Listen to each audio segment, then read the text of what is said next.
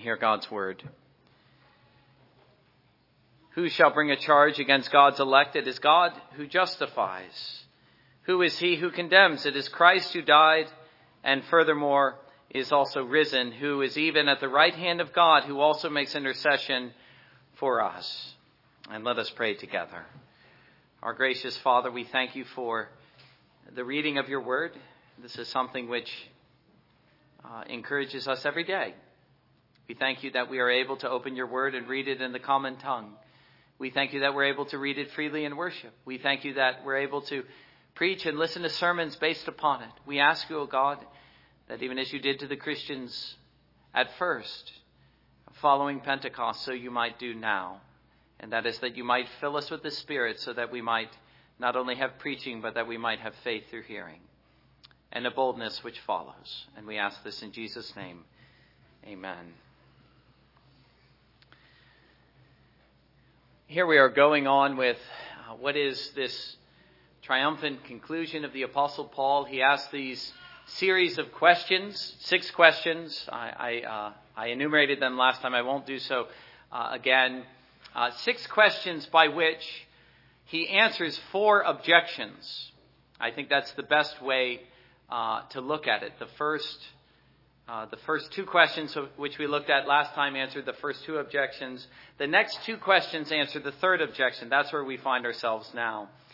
Just as a brief review, the first 2 objections that Paul sought to overturn, objections, by the way, to the doctrine of the perseverance of the saints, the fact that we, if we are in God's purpose, shall always be in God's purpose and will never fall away. The first objection is whether there is any power in the universe that is great enough to overturn God's purpose. And the answer that he gives by way of rhetorical question is, if God is for us, who shall be against us, or who can be against us? Well, we looked at that in detail last time. I don't need to review. The second objection was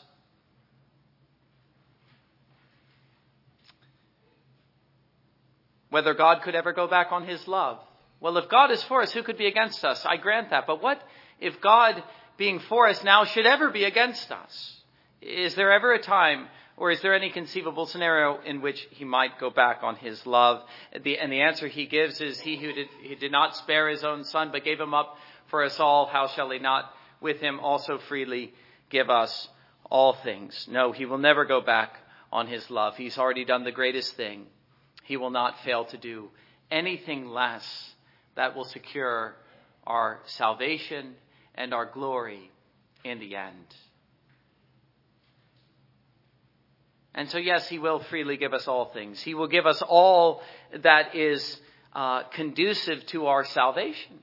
Everything that is in keeping with his great purpose. That doesn't mean he'll give us everything we want. That's not God's purpose. He's not there to answer our every request and to make us happy all the time. But he is there to fulfill his own great purpose in us. And he will do everything. He will do all things that are conducive unto that great end. And so he will freely give us all things that promote our salvation, all things that bring us to the place in the end where we shall stand with Christ, he the firstborn, we the many brethren. The first 2 objections being set aside to the doctrine of the perseverance of the saints. As stated in verses 29 through 30, he whom he foreknew, he also predestined. Whom he predestined, he also called. Whom he called, he also justified. Whom he justified, he also glorified. The fullness of salvation is assured to us from beginning to end, from eternity unto eternity. These 2 objections being utterly demolished. No, there is no power that is great enough. No, God will never go back on his love. Such that these objections should never come back into our minds, and they ought to be turned aside with relative ease. Now, before we come to the third objection, which we're dealing with both in this sermon and the next, I want to bring out an important point, and that is the fact that we're dealing here with the doctrine of assurance. That should be no surprise. I've been stating that ever since chapter 8, the beginning, and even chapter 5. Chapters 5 and 8, with chapters 6 and 7 forming a parenthesis. Chapters 5 and 8 deal with the doctrine of assurance. Having been justified by faith, we have peace with God. That's chapter 5, verse 1. Chapter 8, verse 1. There is therefore now no condemnation for those who are in Christ Jesus. He states it in these emphatic ways. He says, now if you're justified, you ought to be sure. You should be certain. And we want to be able to say with Paul as he comes to this triumphant conclusion, as he says in verse 38, nearing the end, I am persuaded. You see, to say that is the personal form or the personal statement of assurance. It isn't just the man saying, I believe in the doctrine of assurance.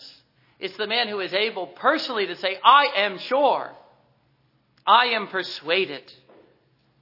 I am able to look, as Paul says, at all that is against me. And yes, I have many foes. There are many who are against the Christian, and still I conclude my salvation is certain. It is certain because it is based on God's love. It is based on his purpose and his actions, and such things cannot fail, nor can they ever be opposed or overturned.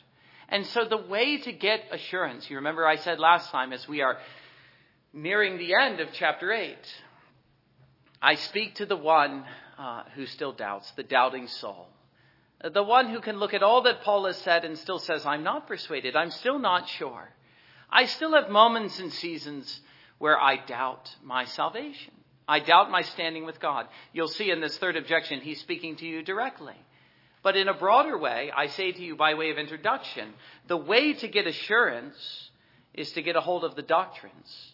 You have to understand things like the purpose of God from all eternity, the foreknowledge of God, the predestination of God. You have to look at what God was doing on the cross, as he says in verse 32. And you have to survey the wondrous cross, as John Wesley says. Or was it Isaac Watts? I can't remember. At any rate, you've got to survey it. You've got to stand there and contemplate it and wonder. And as you survey it, the thing that will occur to you is that he who did not spare his own son, but delivered him up for us all, how will he not also with him freely give us all things? You've got to get a hold of the doctrines. You've got to get a hold of the teaching. You've got to do so in a way that's personal and practical so that you can affirm them for yourself as a matter of your own personal salvation and standing with God. You've got to reason them out as Paul does. Take the objections one by one as they are thrust in your face by the enemy or even by your own heart. And learn what it is to turn them aside. Learn what it is, in other words, to exercise your faith. To persuade yourself. To be able to say, I'm persuaded. Do you remember what John says? I think this paints the picture very well. He says, If our hearts condemn us, this is 1 John chapter 3, verse 20. If our hearts condemns us, or if our hearts condemn us, God is greater than our hearts. But if our hearts do not condemn us, we're able to go to him in prayer and to ask him with the assurance that he gives. He'll give us whatever we ask. That's basically a paraphrase of what John says. I think that's a good way of summarizing these two possibilities. You see, there's one kind of Christian whose heart condemns him. That's the man who lacks assurance. But there's another kind of Christian whose heart doesn't condemn him. That's the man full of faith. That's the man who has assurance. We want to be in verse 21, not verse 20. If our hearts do not condemn us. Let me read actually that verse just to get it clear in our minds. What exactly does John say? 1 John chapter 3, verse 20, he says, If our hearts do not condemn us, we have confidence towards God. That's the line I was looking for. I'm glad I took the time to turn there. If our hearts do not condemn us, we have confidence towards God. That's the essence of what Paul is describing in his own personal way, and it is precisely what he would have for us. Now, along these lines, I would emphasize the importance of reading the Bible. You say, how do I get this assurance? My answer is read the Bible. You've got to read the Bible as though God is speaking to you directly. And then take these things to heart, work them out in your mind, and I tell you, you'll have a ready answer for the accusations, for the condemning heart, for the devil. That's also, I would add, a further use of the preaching. The preaching is like this. By the preaching, God is saying, I would persuade you of these things. I would have you be able to say of these truths, they are mine. Christ is mine, and thus I am persuaded along with Paul. It's God persuading you. I think that's a good way to look at the purpose of the preaching. And so we come to the third objection, namely, which he deals with by these two questions in verses 33 and 34, and we're only going to begin to look at them today. I had it all worked out in one sermon, and I realized it's far too much. We've got to divide it. So we're looking at this one objection under two sermons, and the first of which, the objection itself is, which we look at now in the first of two sermons, is, can anyone overturn the verdict of God's? Can anyone overturn the verdict of God's? God's verdict with respect to us, which he deals with by asking two questions, each of which he answers this time. Well, let's look at the two questions first and then begin to consider the answer, though we won't fully finish that point. The two questions are these. First, verse 33, who shall bring a charge against God's elect? Second, verse 34, who is he who condemns? It should be clear at once that these two questions belong in the same category, and he's answering by way of question the same objection once more, whether anyone can overturn God's verdict with respect to us. It's fascinating, as we begin with the questions, to notice the form in which he asks these two questions. Before we even consider the answers, the very phrasing itself is instructive. First, concerning question 1, it would seem, as with the last two questions, if God is for us, who can be against us, and how shall he not with him freely give us all things? It would seem, once again, he's asking a rhetorical question that is a question which, to ask it is to answer it. It would seem he's doing that. Who shall bring a charge against God's elect? First question. If it was rhetorical, the implied answer would be no one. And he might have just left it there and then went on and said, who is he who condemns? Again, with the implied answer, no one. But that isn't what he's doing. That they are God's elect, that's another thing we should notice. Who shall bring a charge against God's elect? Again, we're looking just at the phrasing of the question. Who is he speaking of? He's speaking of God's elect. He's not saying, who shall bring a charge against mankind? If that were the question, well, we already answered that earlier in the service. Or those who are in Adam, the answer is the law. The law will bring a charge. The law is speaking to them. It's condemning them. It's holding them under guilt, under condemnation, under sin. That isn't what he asks here. He says, who shall bring a charge against God's elect? And to put the question in that form, again, we could say, is to answer it. Because once we realize that those about whom we're speaking are God's elect, causes us to realize, if we follow the teaching at all, that no charge can be brought against them. For those whom he foreknew, that is God's elect, he also predestined, and those whom he predestined, he also called, and those whom he called, he also justified. There shall be no one, and there shall be no charge that shall be admitted against them. The phrasing itself supplies the answer, but it isn't a rhetorical question. As a matter of fact, he answers the question. And he answers the second question, who is he who condemns? Well, he answers that question as well. These might have been rhetorical questions, but they weren't. The fact that Paul takes the trouble to answer both of these questions, who shall bring a charge, who shall condemn, I think underscores the importance of the answers that he gives and of the doctrine that is at stake. What is the doctrine at stake in this question? Can anyone overturn the verdict of God? Well, it should be obvious. The doctrine at stake is the doctrine of justification by faith alone, which, as you know, is the central truth of the epistle. It's Paul's great concern in writing the epistle to the Romans. It is the doctrine, let me stress, upon which our assurance depends. The man who is unsure of his standing with God is a man who has no assurance and who can have no assurance. Is it any surprise, therefore, to see that these two ideas are linked in the teaching of Rome, in the Council of Trent? Not only do they oppose the teaching of justification, but more strongly, they oppose the doctrine of assurance. Any man who says, I'm paraphrasing, I don't know the exact language, but any man who says that he can be sure in this life of his salvation, let him be accursed. They pronounce an anathema.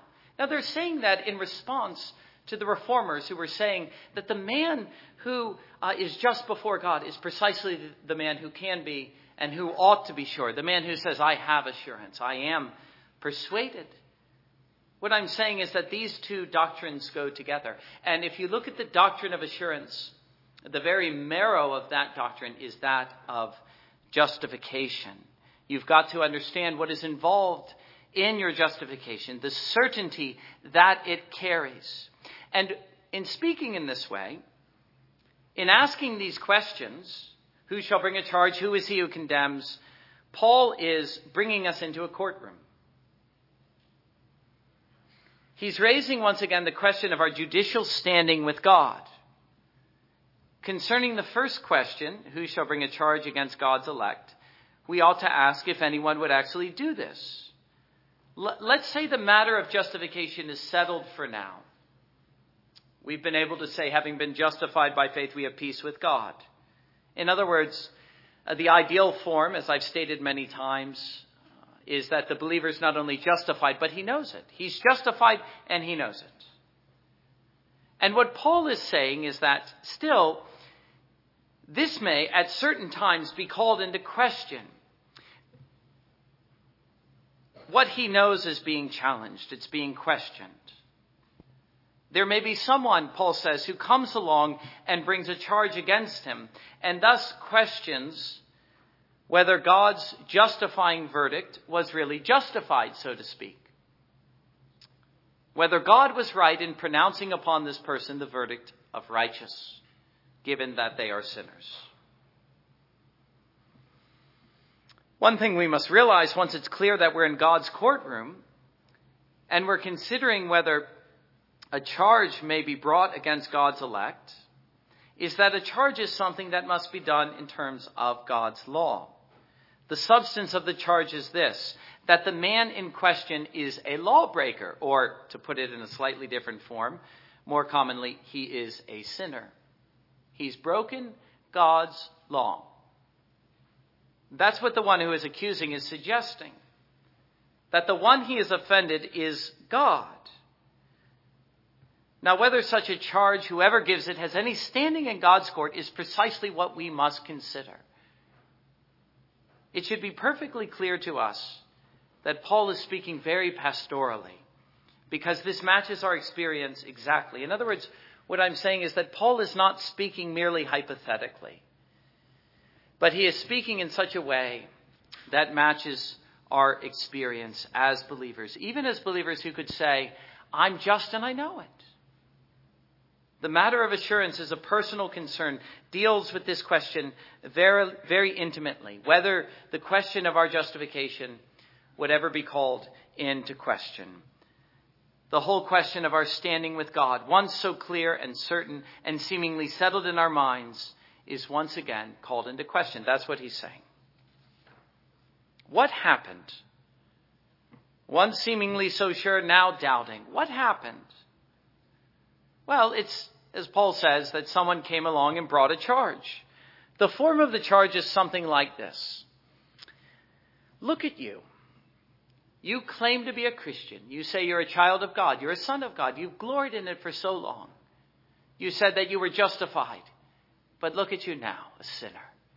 The charge especially comes at times when we've fallen into sin, when the sense of sin and even the guilt of sin comes in a powerful way upon our hearts and our conscience.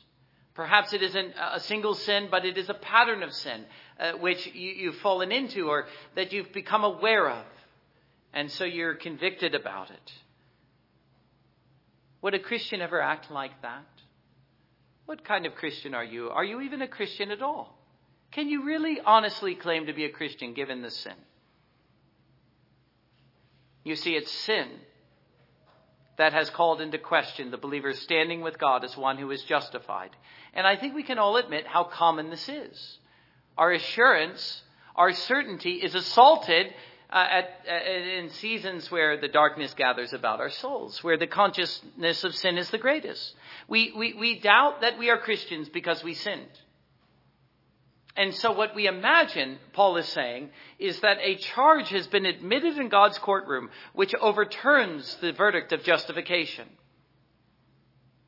That even God himself is persuaded he was wrong in justifying us. Or perhaps we never were. Now, it's impossible to stress how wrong this line of thinking is. Because the shocking scandal of justification, the doctrine and the reality of justification, the shocking scandal, I mean, in terms of the eyes of the legalist. The legalist is the one who brings the charge. He says a Christian would never sin like that. God would never justify a man like that. The shocking scandal is that God justifies the ungodly. That's what Paul says in Romans chapter 4, verse 5, I think. And you've got to get a hold of that verse. If you haven't gotten that verse seared upon your heart, well then you'll never have an answer to the charge. Let me say it again. God justifies whom? The ungodly. He does not justify the righteous. He justifies the ungodly, sinners. Christ died for whom? For sinners. Even one as sinful as me, Paul says. I am what I am by the grace of God. You see, it's his own sinfulness that magnifies the very grace which saves him. Paul doesn't try to reason it out like this. I'm one who's righteous. No, he says, and he owns the fact I'm a sinner. But I've been justified, to use another phrase, I think, no, this is chapter 3. He says, freely by his grace. That's another phrase you got to get a hold of. I've been justified how?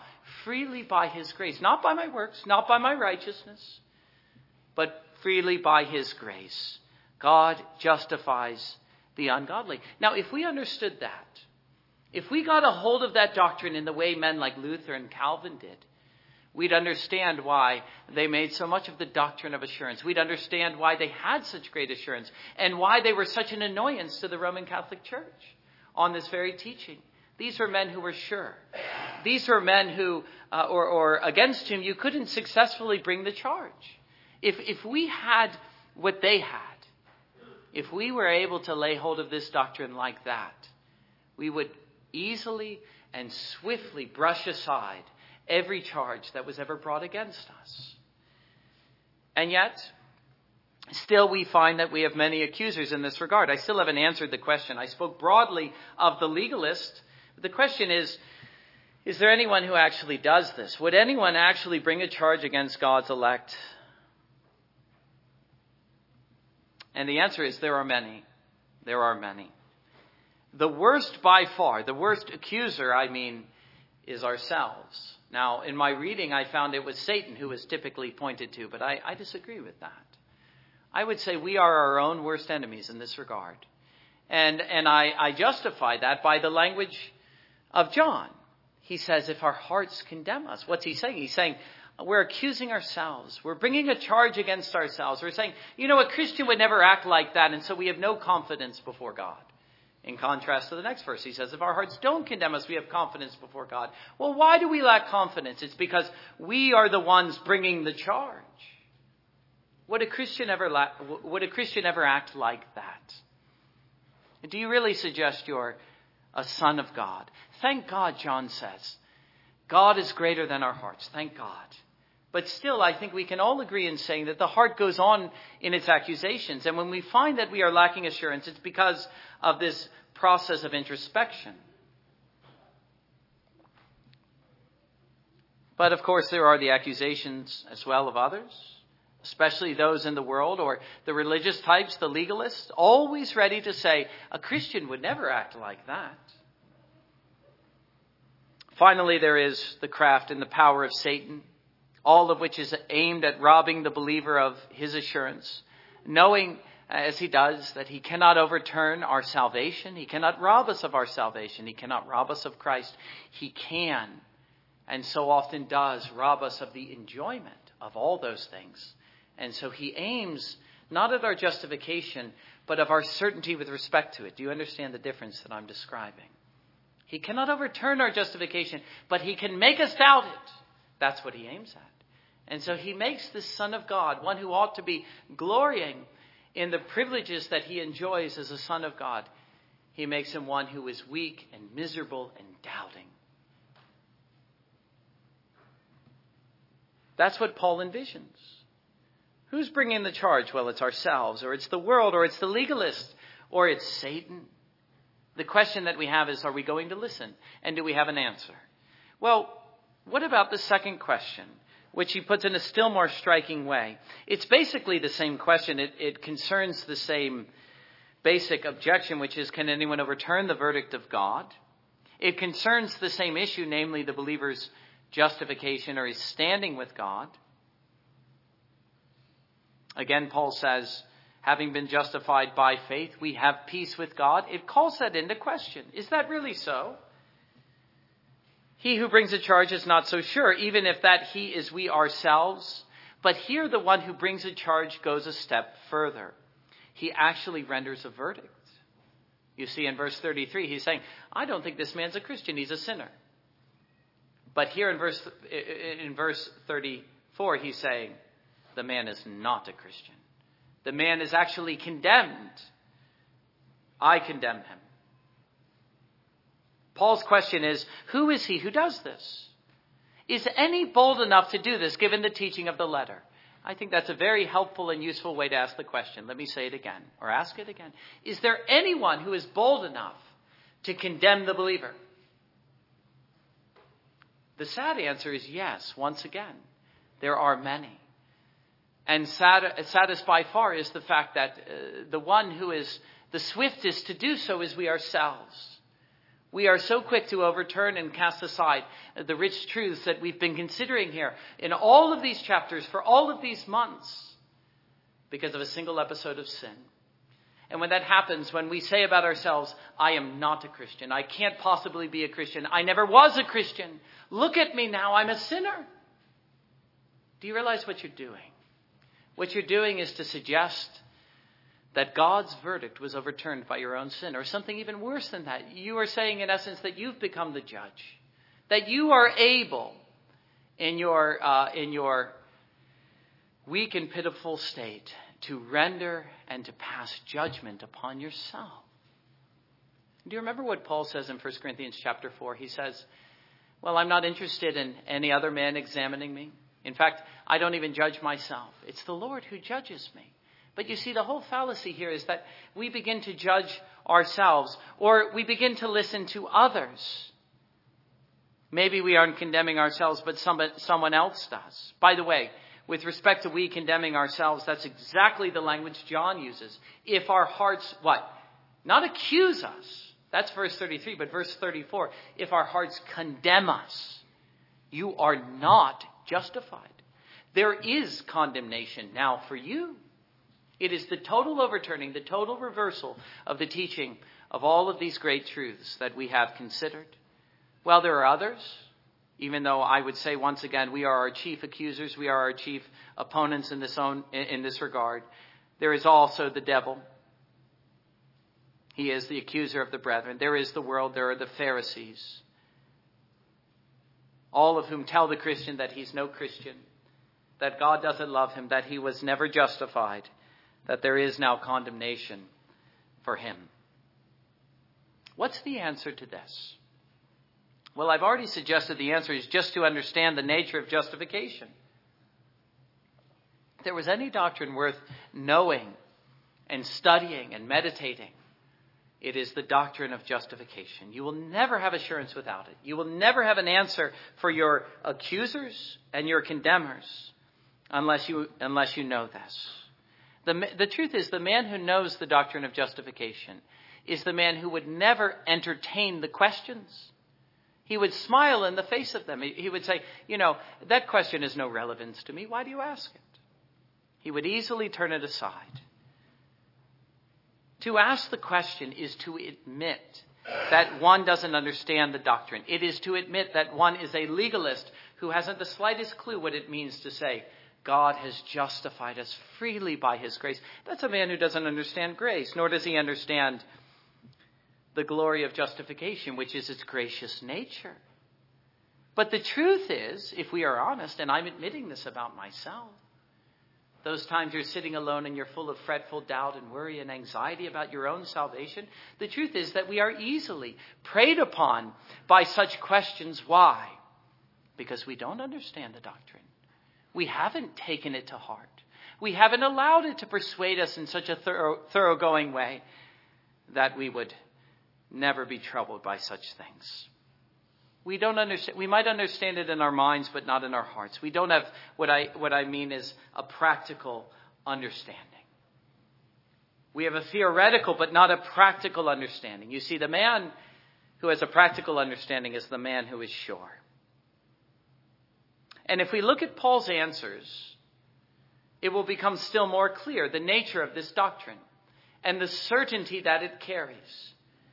These triumphant assertions that the man who is sure is able to make along with Paul, and that you should be able to make along with him in those moments of profound doubt and uncertainty and darkness. Here's the first answer. And I want you to notice its simplicity and also its power. It is God who justifies. Who shall bring a charge against God's elect? It's God who justifies. Don't you hear in that an echo of what Paul was saying? Oh, I don't judge myself. I don't pass judgment on myself. It's the Lord who judges me. It's God who justifies me. Once again, what Paul is exploring and he's calling us to contemplate is God's purpose and God's actions. He does not place the matter of our salvation nor our justification at our own feet or in our own hands. Jesus himself says, blessed are those who are poor in spirit. The Christian is a man who is nothing, who offers nothing to God. And yet God justifies him. He justifies him. Why? Because he foreknew him and because he predestined him and so on. We're looking at God's purpose and God's actions. What God did in all eternity, what he purposed there, what he did at the cross, what he's doing now. Verse 32 and then especially verse 34 as we look at next time. Now, the thought is this. If God has done it, if God has justified me, that settles it. At least it ought to. And I really should finish the sermon there. God has justified. That's the end of the matter. But what we need to see is that God's purpose, which is the broader subject, God's purpose and the grace of his purpose in saving sinners is especially clear in the matter of justification. There is no doctrine that sets forth the reality of this more clearly. We are in a courtroom and God is the judge, no one else. He alone has the right to condemn or justify. There is no one who sits upon that seat but him. There is no one greater than him. He's the judge.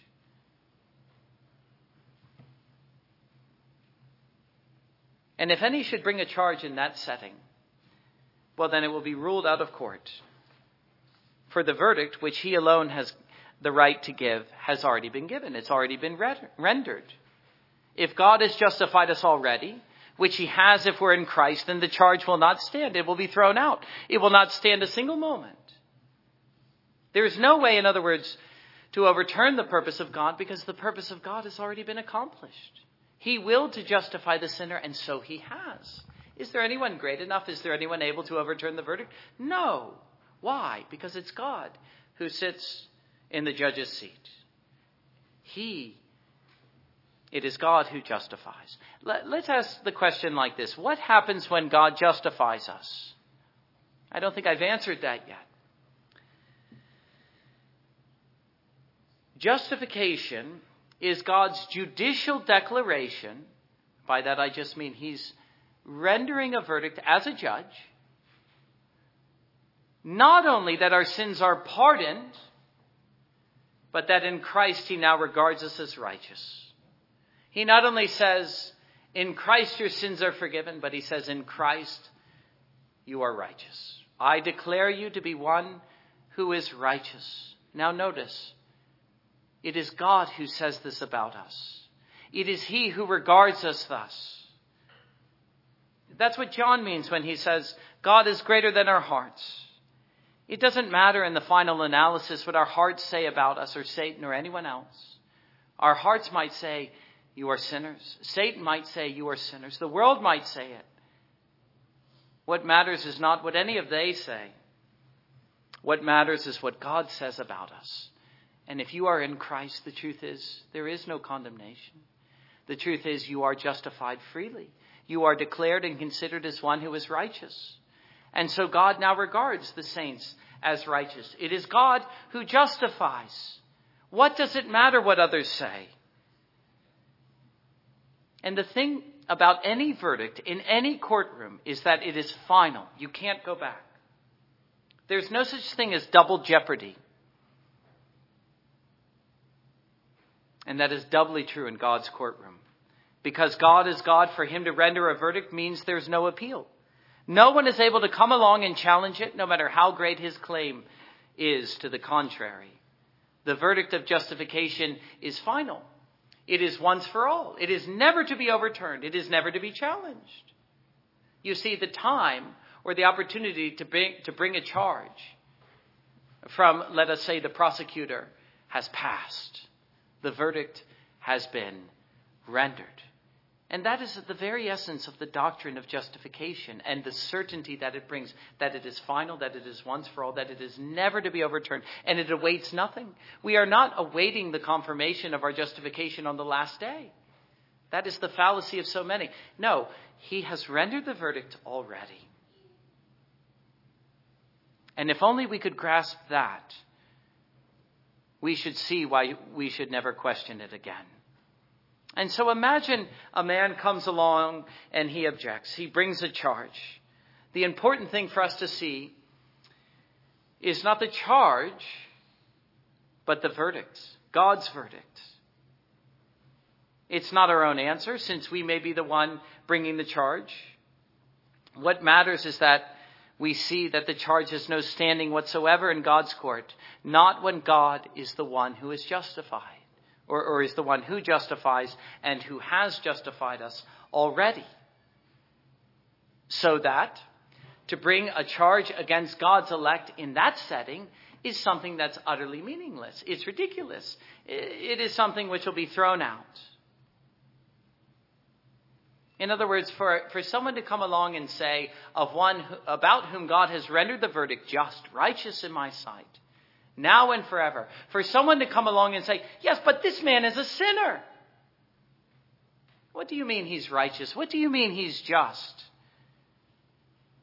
For someone to do that does absolutely nothing to call into question the verdict of justification, since A, it is God who justifies, and B, God himself was pleased to justify the sinner freely by his grace in the first place. That is, as a sinner. What does it matter to say, well, this man is a sinner, as though God didn't know?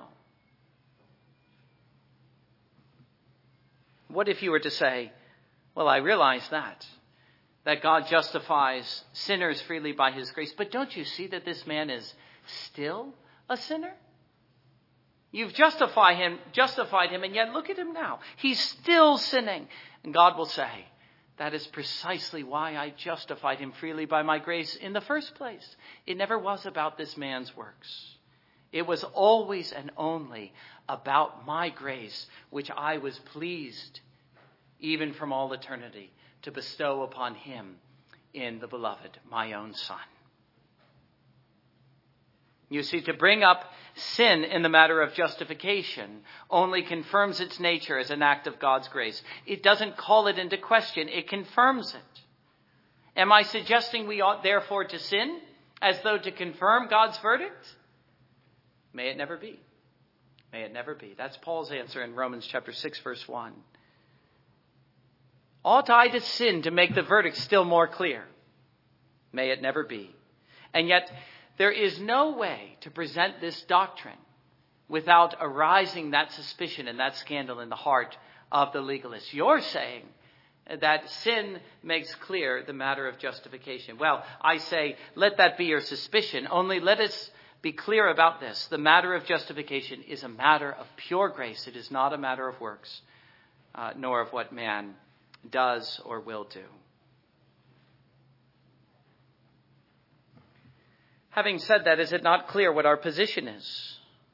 Our standing if we are in Christ. Do you know what your standing is if you're a Christian?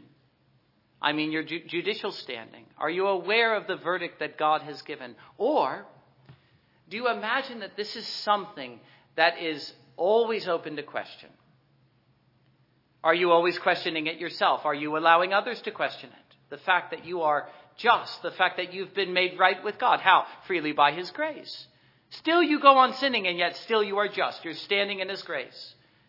You're not standing in your works, you're standing in his grace. We have so many accusers who are ready to suggest this man is not a Christian, he's not just. but how clearly the truth about us shines forth. That as Paul says, there is therefore now no condemnation for those who are in Christ, or having been justified, we have peace with God. That truth. How clearly that truth shines forth when we are able to say, simply and yet triumphantly, to our accusers, it is God who justifies. That's the first answer. As for the other answer, which we find in verse 34, well, we can safely leave that for another sermon. Amen. And let us now come to the table.